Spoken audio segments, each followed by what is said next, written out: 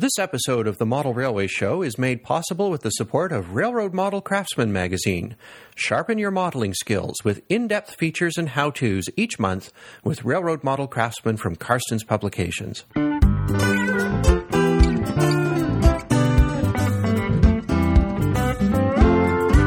Welcome to the Model Railway Show. I'm Trevor Marshall. And I'm Jim Martin. Thanks for joining us. Today's show embraces both art and technology. I'll be getting technical with my two guests, and you'll be getting artsy with another noted Danish modeler, Troels Kirk. I've been a fan of Troels for quite a while now. He'll be discussing the effective use of color in all aspects of layout building. But while I'm busy collecting my wits, let's listen to Trevor as he, along with Seth Newman and Chris Drome, discuss how to miniaturize radio frequency identification for the train room. Railroads are all about logistics.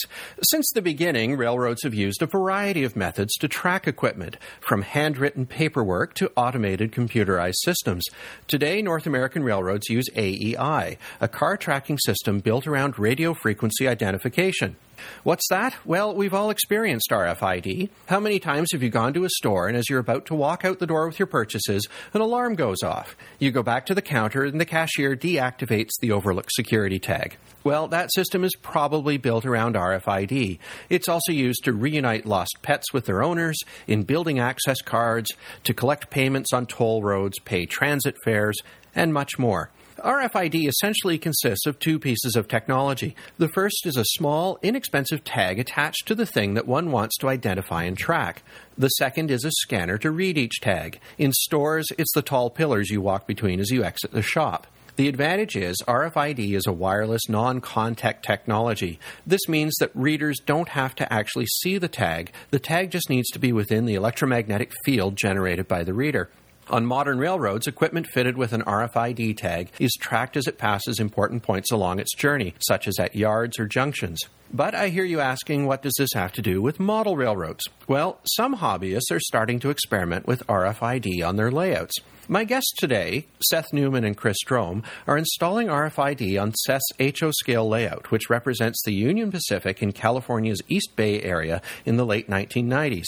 Seth is a regular on the Model Railway Show, including an appearance on Episode 9 to talk about the auto plant on his layout. If you didn't hear that interview, you can find a link on our site that will take you to the archive show at Train Life. Seth and Chris, welcome aboard. Well, thanks. Good to be back. Hi, Trevor. Now, you're an operations enthusiast and, in fact, a former vice president of the Operations SIG, so I know you're keen to replicate the activities of a real railroad on your layout. What aspect of prototype railroading are you trying to emulate with RFID? Well, the tracking of cars really is the issue. In fact, if you spend time trackside, you may have occasionally heard a dispatcher or somebody from the operations department on the channel asking a conductor to verify that a car is or is not actually on the train because they got a read from it on the way out of a yard. So the railroad uses this to quality check, make sure that what's supposed to be in the consist really is there. What we're trying to do is to actually simplify something that our clerk needs to do, which is make a list of cars in standing order as a train comes into the yard so that you can then provide a switch list telling the yard crews what to do with the cars. In the past, we've had to go out and essentially do it manually. You walk out, get in the middle of the yard area, and start writing down the road number and road name of every car in the consist, and then you go back and look up where those cars are supposed to go. With this scheme, we now just open a browser screen, find the read we're looking for, it's timestamped by time and location, and then print the list. And at that point, you now have the list and can just go fill it out very quickly. And it's removed a whole lot of time from the process where everybody's standing around waiting for something to happen, and improve the accuracy because we don't transpose numbers and things like that because we obviously are just looking it up in a database. So previously then you were managing this function on the layout with a paper switch list and a pen, or? Precisely. The clerk essentially was going out and being in the car knocker, maybe on his ATV, rolling down the side of the train, writing down car numbers. Just like in the real world, this takes a lot of time. If we can just get a read every time a train comes over the yard throat, all we need to do is just print out the last read, and now we've got our list. It's in standing order. It's accurate, and really seems to have helped a lot. Obviously, the idea came from the prototype. This is something that the real railroads are using, but it's one thing to go and watch what the prototype does, and then another to say, I'm going to build my own RFID system and put it on the layout. Where did that actual idea come from? What happened where you said, why don't we try to do this in HO scale? That's a great question, Trevor. There had been some discussion of this on some of the more technical lists, and one of our local groups in Silicon Valley here, in fact, it's called the Silicon Valley Model Railroad Club, had done some experimentation with it a couple of years ago, and then I think mostly got distracted. But I thought, because my railroad is very switch list oriented as opposed to car cart oriented, that it would really solve this problem, as I say, of a train coming into the yard and then having to wait around for a while for the clerk to be able to assemble the appropriate information. So that was what our driver was. Chris, I know you have an email address that ends in .ca, which suggests that you're a fellow Canadian. Seth's down the San Francisco area. That would be a heck of a drive to work sessions, and I assume that you're not actually doing that commute. How did you end up joining Seth and his crew on this project? Yes, you're correct. I am originally from Canada. I've been living in the Bay Area now for about 7 years or so. Before that, I was actually living in Japan. When I was studying in Japan, there wasn't much space to really pursue the hobby, so I sort of fell out of the hobby for a long time. After resettling in North America, I've started to try to pick up some hobbies. I happened to live close to a small hobby shop at the time, which unfortunately has gone out of business since then. But my wife and I were walking by one day, and it was just sort of like, I remember all of this stuff from when I was 13 or 14, and wouldn't it be really cool if I could start in the hobby for real this time? I designed a layout that I was going to pursue, and at an NMRA PCR meet, I asked Seth to give me some pointers on my layout, which he was very kind to do, and he even said, because we were living so close to each other, that he was doing work sessions. If I had time, why don't I drop by and see how the work sessions are? And he would continue to answer any questions that I had. In the course of those work sessions, he said, he had been thinking of doing this RFID project, and he had wondered if I was interested in helping out. Although my background wasn't really in the hardware side of things, which would be required for the RFID project, I said, yeah, sure, I'll give it a shot and see how it goes. As I mentioned in the introduction, RFID requires two components, tags and readers, and I'd like to talk about how you're using those. First of all, you're installing the RFID tags on all the equipment. Can you describe how big a tag is and how many you actually need on the layout? The quick answer is one per car. There may be a few other things you want to do, but generally for every item you want to identify, you need to have a tag.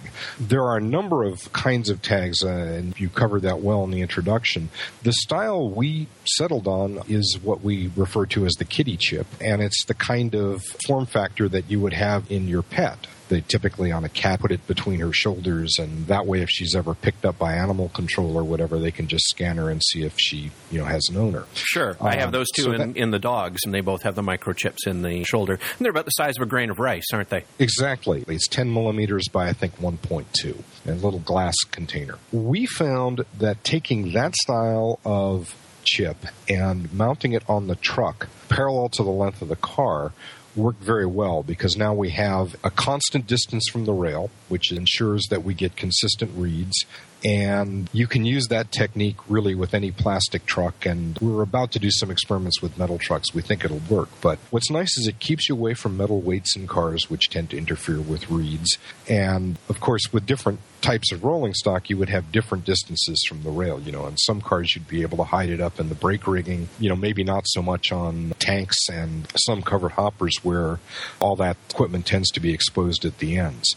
So rather than having to camouflage it here, you just hide it behind the side frame of the truck, and it's pretty much invisible. RFID also uses readers to capture the data on each tag. Can you describe what the readers look like and where you're installing these on the layout? We've been using one called the ID12. I think it's made by RF Innovations, but the easiest way to get one for our purposes is an electronic hobbyist supplier called SparkFun. The active piece of that really is a reader that's about an inch by perhaps 3/16 thick.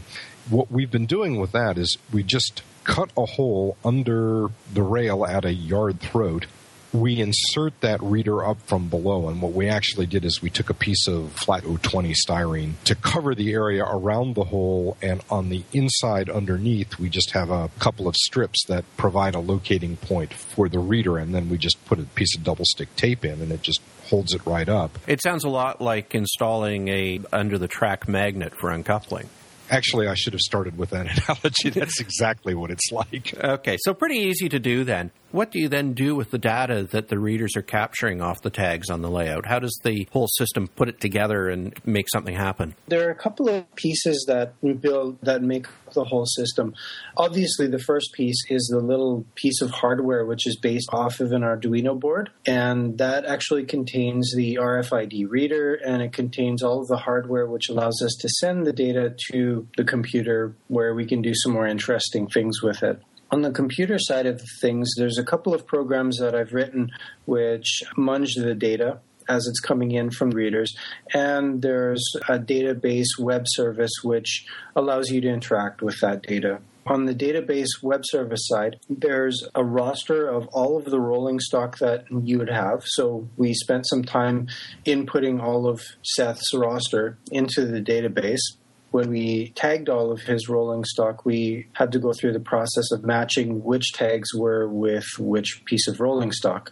Ultimately, what happens is the reader will pick up the fact that a tag has gone over its sensor. It will send that data to the computer. A separate program is running on that computer which reads the data that was sent from the Arduino board, writes it to the hard disk, and then there's another program which reads it from the hard disk, does some various processing, maps it into a whole train consist, and puts that into a database.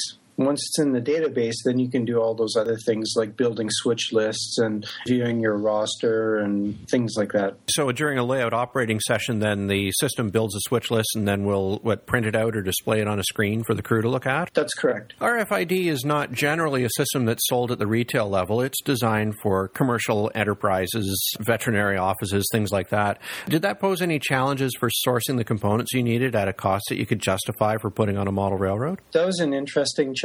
Again, I didn't really have a strong background in the hardware side of things, so we did a little bit of poking around to see what kind of solutions we could possibly leverage. And we started off with looking at different kinds of wands that would be able to read RFID chips. We looked at other existing products that people are selling as solutions for warehouses and inventory systems and whatnot. And none of those seemed really all that appropriate for what we were trying to do. So I sort of decided to pick the minds of some of the people that I work with and see if there was any other alternative that might be a little bit more appropriate. And one of the guys mentioned that I might try looking into Arduino. And Arduino is an open source hardware prototyping system, and it looked like it was something that was doable. I found some information online of other people playing with RFIDs to do different things like unlock doors, trigger certain events, etc. I started building a prototype with the Arduino system, and fortunately we didn't run into any real serious issues because I think I would have been lost at that point, but everything worked out surprisingly well, and we ended up with our first prototype. If I can add to that, one of the real big wins with Arduino is that several other individuals and groups in model railroading in the Bay Area had been doing different projects with Arduino, but there's a pretty good base of model railroad Arduino apps around here. So as Chris said, we didn't really need to draw on them, but it was very comforting to know that other people were playing with the same general stuff and had some expertise. So it turned out to be a natural for us. And so if you get into trouble with it, you can always ask them. And of course, when they start having Arduino problems, they're now coming to you because they're going to hear this on the show. Well, ours works, so yes.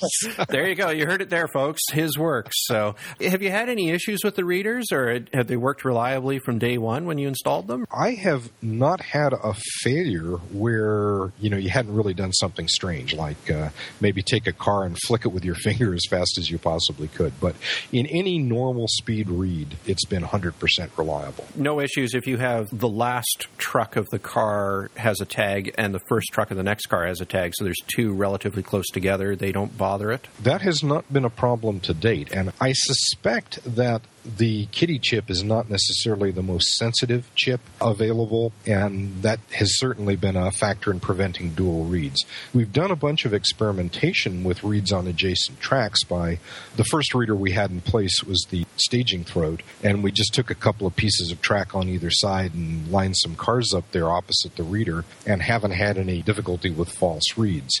We have not yet had a lot of operational experience with the one on the active yard throat during the session, but as I say, at this point, it has not been an issue. We don't expect it to be, but we'll obviously report back on that. Sure. In addition to the application that you're using it for, and I'll throw this out to both of you, when I thought about this, I thought, this would be a great way for club layouts to track who owns what equipment on the layout, or even Fremo modular groups, because equipment gets scattered everywhere on those, and at the end of the day, you need to put it all back in the right hands. It seems like using that sort of a system at a staging yard on a Fremo layout would be a great way to organize that and get it off the layout and back into the proper equipment boxes. Beyond what you're already doing with it on your layout, what sort of potential do you see for RFID in the hobby, doing other things? Well, certainly OSing is always an issue. An operating layout, one issue you've always got the minute you put a dispatcher up is where the trains really are. And it's difficult because our distances are very compressed, which means that events that need to be reported happen much more often than they would in the real world. In the real world, the dispatcher on the midnight trick might have 6 trains on this whole railroad, and they're crossing detection blocks that are several miles long and maybe half-hour travel time between stations where you'd care to report. In our world, that's happening in 30 seconds. So if everybody's having to get on the radio or the phone and report every 30 seconds, very quickly your communication channel backs up. So what we can do is simply put a reader at each town and a chip on every caboose and simply provide a way to associate each caboose with the train it's associated with. And then, you get a little list. Caboose 4503 past Pleasanton. And now you know where the train is without having to have this cacophony of what are called OSs or position reports. This is just so cool that I know a number of our listeners who model modern railroading will want to do this too. Any advice for them on how to get started? Are there news groups or online forums where RFID for layouts is being regularly discussed? I think probably the JMRI forum is the best place to look.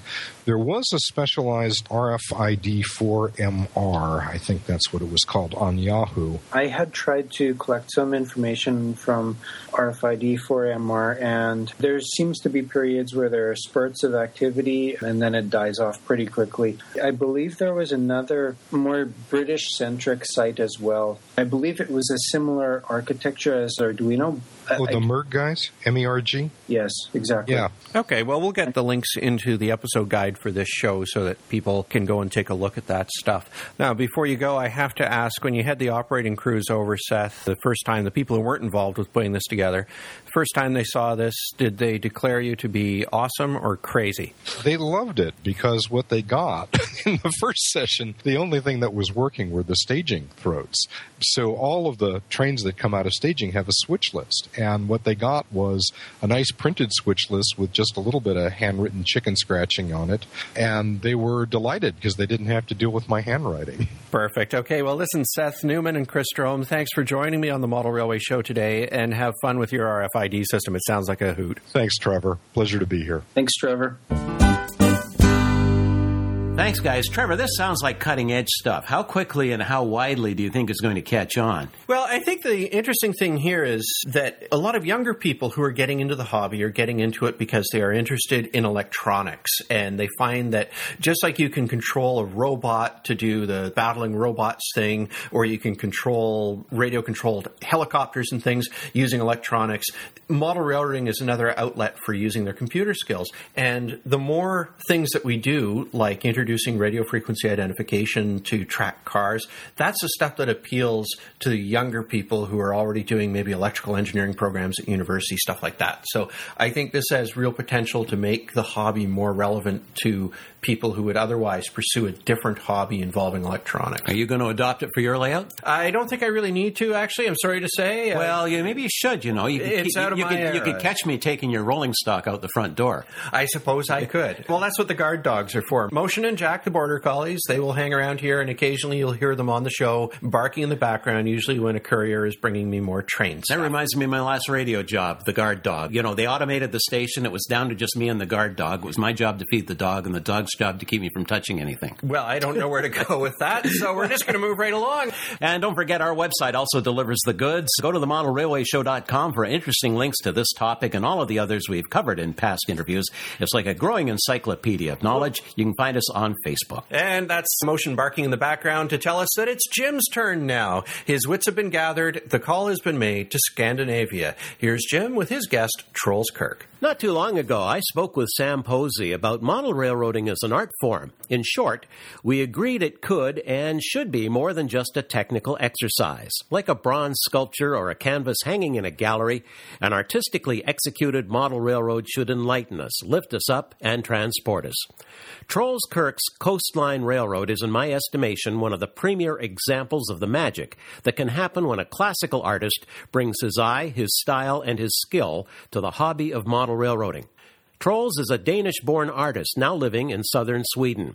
He has constructed a stunning ON30 layout in a workshed outside his home.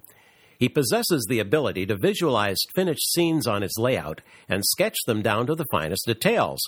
When built, the layout almost exactly matches the preliminary sketch. But it doesn't end there. Using the same muted colors, Troels may then do fine art renderings of specific scenes on his layout, all to wondrous effect. If you are not familiar with Troels' work before, we hope you've taken some time to view it online through the links we've provided. Troels has produced a DVD demonstrating his techniques. It's called Realistic Color for Railroad Modeling. He's with us now. Troels, welcome to the Model Railway Show. Thank you, Jim. Not a word of a lie here. I am smitten with your work. It's been years since someone else's layout has excited me the way the quality of work on your coastline has.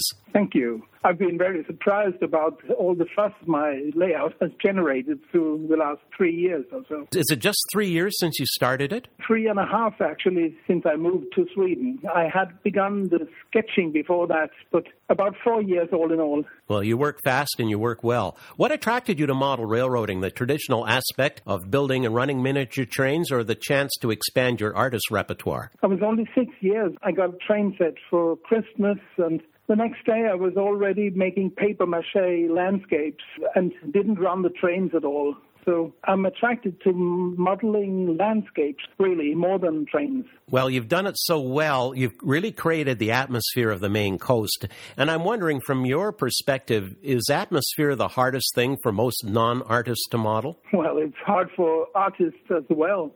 It's the most difficult thing, and what really removes art from the mundane, the normal stuff. I think it's very, very difficult, but it has always been my main goal, both in my paintings and in my model railroading, of course. Do you ever start a painting over, or for that matter, do you ever start over on a scene on your model railroad because you're not happy with the way it's turning out? No, actually, I do the thinking and the planning in my sketching stage way before I build or paint my paintings. Everything is done in advance, really. Well, I do think that's what sets you apart from other modelers. I think most of us don't have the ability to sketch what we see in our mind. When we start something, we're basically working from the memory of what we've created in our mind. Do you find that putting these sketches down helps you retain your ideas? Yeah, as an artist, it's what I do all the time. I sketch for hours every day, so it's second nature for me to doodle down my thoughts and inner workings. Most modelers look at the details in front of them without analyzing what they're looking at. At least I suspect they do. I think that's what I do. An artist, though, is a person who sees the light coming from those details and then duplicates it with color. Can you explain how artists see light, whereas other people don't see it that way? It's difficult. It's very difficult to explain what you just do, you know. It's my job. The great French impressionist Monet once said that he never sees a red roof out in the field, for instance. He sees the red shape he has to paint and the color he has to paint. And I think that's about it. You gain an eye for what is needed where, and if it needs a color or a deep shadow to catch the eye. Mm-hmm. That's what I do in paintings, and that is what I try to do in model railroads also. Well, I was going to give a plug for your DVD after our conversation, but I think I'm going to throw it in right now. I've already mentioned this. It's Realistic Color for Railroad Modeling. I think if any of our viewers gets a hold of this DVD and watches it, they'll understand what we're trying to talk about, because you spend a great deal of time showing how to highlight colors. And I think a perfect example is the way you shade and the way you weather printed walls of brick and windows.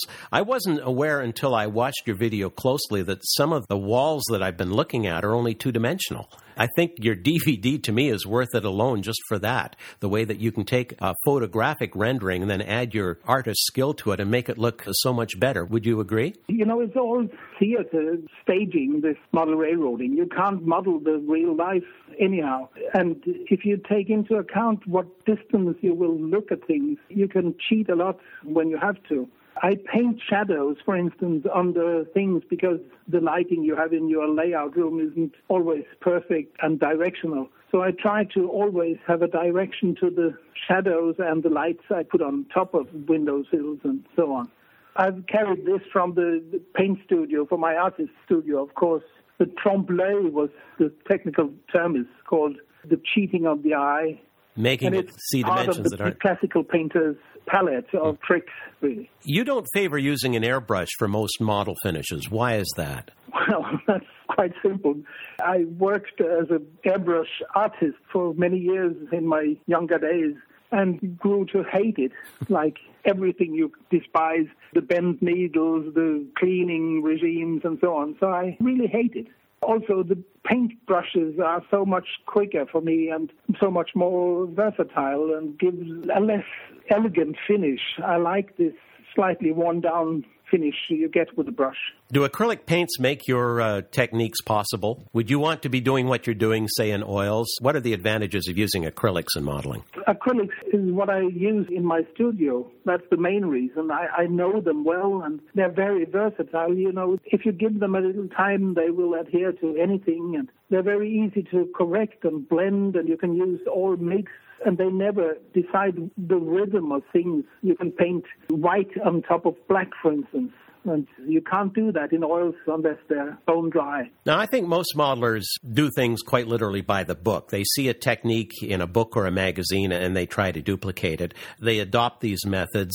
Would you say that you think outside of the box? Have you as an artist brought methods different than what I might have found in the published information? Oh, yeah. I think I've always been a little to the side of the norm. If a solution for modeling seems obvious, I try to avoid it by all means, simply to get a unique look. That's why I scratch built everything too, because I don't want it to be mainstream. Which brings us, Trolls, to an observation that you made in your DVD. You said modelers should get out into the real world and study what they want to model instead of simply copying other people's work. Do you think copying other people's models of the real thing instead of the real thing itself leads to caricatures? Yeah, sure. But if that's what you want, I have nothing against. I'm never trying to say what is right or wrong. You can do whatever you like, but my experience is also from painting that you have to go out there and look at how things really are and then make your own impression of that, whether it's a painting or model railroad, which is also a sort of art. Well, you obviously have been out into the real world. I'm guessing, well, I do know you've made trips to the United States because you were part of a kit-building symposium, I think in 2011 in the U.S. Have you visited the Maine coast? Are those the scenes that you capture in your mind and take home? I must correct you there. I was going to Boston last year, but I had to stay home because of my health. So I've never been across the Atlantic yet. Have you not? Well, you know, I read the ads and made an assumption because that was a symposium I really had wanted to get to myself and didn't. Me too. So you have yet to cross the ocean to see firsthand how well you've duplicated what you've done. Yeah, I hope to go there in 2016 for the next narrow gauge convention up there. But you never know how health or our money works. That's the problem. Well, how do you model Maine from an ocean away? Do you rely on photographs, films? I knew Maine mainly from painters like Andrew Wyeth and Winslow Homer. But then I studied everything I could get or find on the internet. The best place, I think, is the Library of Congress archives.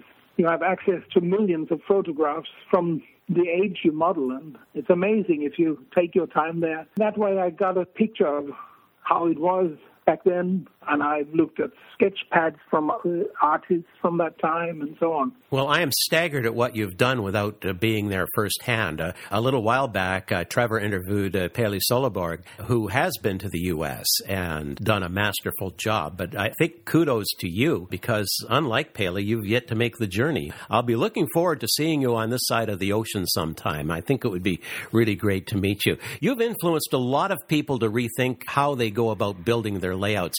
Did you have any model railroading influences of your own? Oh, of course. John Allen must be mentioned first, of course. He was a great hero even when I was a kid.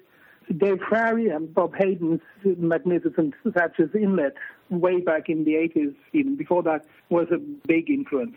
And when George Sellius began his effort, I was stunned. So he is also a hero.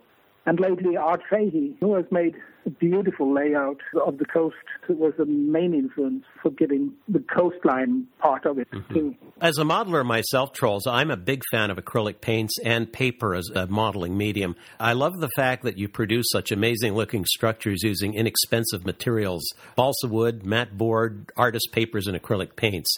What led you to this technique, and what refinements did you make along the way? I really just took what I had at home. I'm a poor artist. I don't earn a lot of money.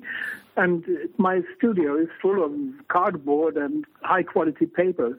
So that's where I began. And, of course, I did a lot of mistakes. That's the only way you can develop a style is by trial and error. And I can assure you there has been a lot of errors. In the beginning, I used double adhesive carpet tape, for instance, to fix my paper planking. And after half a year, you discover that that glue isn't permanent. So there's a lot of super glued walls out there, too. Well, I must say, the techniques you use, I guess I'm thinking that the artist store must be your other primary hobby shop. I found your DVD to be most instructive, both for the painting techniques you illustrate, as well as for showing how few paints people really need for mixing such an infinite array of realistic colors. So for that, I thank you. I might be buying fewer colors in the future. Thank you, Jim. That's one of the things I wanted to stress when I made that DVD. I had got a lot of questions, from fellow modelers about which colors I use, and they always say, but I have 200 colors and I never get it right. And that's because you have 200 colors. Americans have a tendency, I think, I'm not trying to offend anyone, to want to have everything ready mixed. You have all these colors called, conifer green and so on, instead of just green or red or blue. And it tends to make you lazy, really, not trying to mix a few colors and see what you can get out of it. Trolls, your DVD and this conversation we've just had have been most instructive to me. Before we close this out, I'd like to compliment your wife, Anne, for that lovely little waltz she plays in your DVD, Locos por el Fue. Can you translate that for us? It means something like mad about the bellows. My wife plays the Argentinian bandoneon, the tango instrument, and the tangoero or the tango musicians have an affectionate nickname for their bandoneons, call it the bellows. Well, I can hear those bellows breathing from time to time. An ancient accordion. Yes. Well, Trolls Kirk, thanks so much for your inspiration and for joining us here on the Model Railway Show. Thank you, Jim, for inviting me to the show also. I'm glad if I can be of inspiration to other modelers, Well, Jim, we hope our listeners are checking out the links to Trolls Coastline Railroad. They'll find that on our website, themodelrailwayshow.com. I think once they see his work, they'll know what all the fuss is about. Yeah, if you lean to the artistic side of the hobby, I think he's a game changer, much like Malcolm Furlow was, for example, in innovative techniques to doing scenery and painting and all of that. So. Absolutely. The other thing we should mention about Trolls is that he's quite active on Facebook. He posts a couple of pictures every day, I think, to his Facebook page. That's something to check out as well. We'll have a link to that as well on the modelrailwayshow.com. And while you're on Facebook, be sure to look for us as well. You can like our page and join the discussion there. And check the Flickr gallery. It's continually growing as we talk to guests, and they share their photos with us, and especially enjoy the workbench photographs. And the best way to listen to the show is by signing up for a free podcast subscription. You can find us on iTunes, podcast.com, and podfeed.net, and you'll never miss an episode. Time now to wrap up our show. We hope today's topics have been able to feed both sides of your brain. Next time, Jim will welcome in the new year with Brooke Stover, a Michigan modeler who has found unanticipated benefits and delights in his Buffalo Creek and Golly website. And I'll be talking with James McNabb, a modeler of the Iowa Interstate, about how he's turning a simple layout into a rewarding project. Thanks to the rest of our team, our techie Chris Abbott, webmaster Otto Vondrak, and music meister David Woodhead. We couldn't have handled this past year without you guys. Thanks also to all of our listeners for hanging with us, promoting us, and helping us out with program suggestions. Till next time, I'm Jim Martin. And I'm Trevor Marshall. Thanks for joining us here on the Model Railway Show.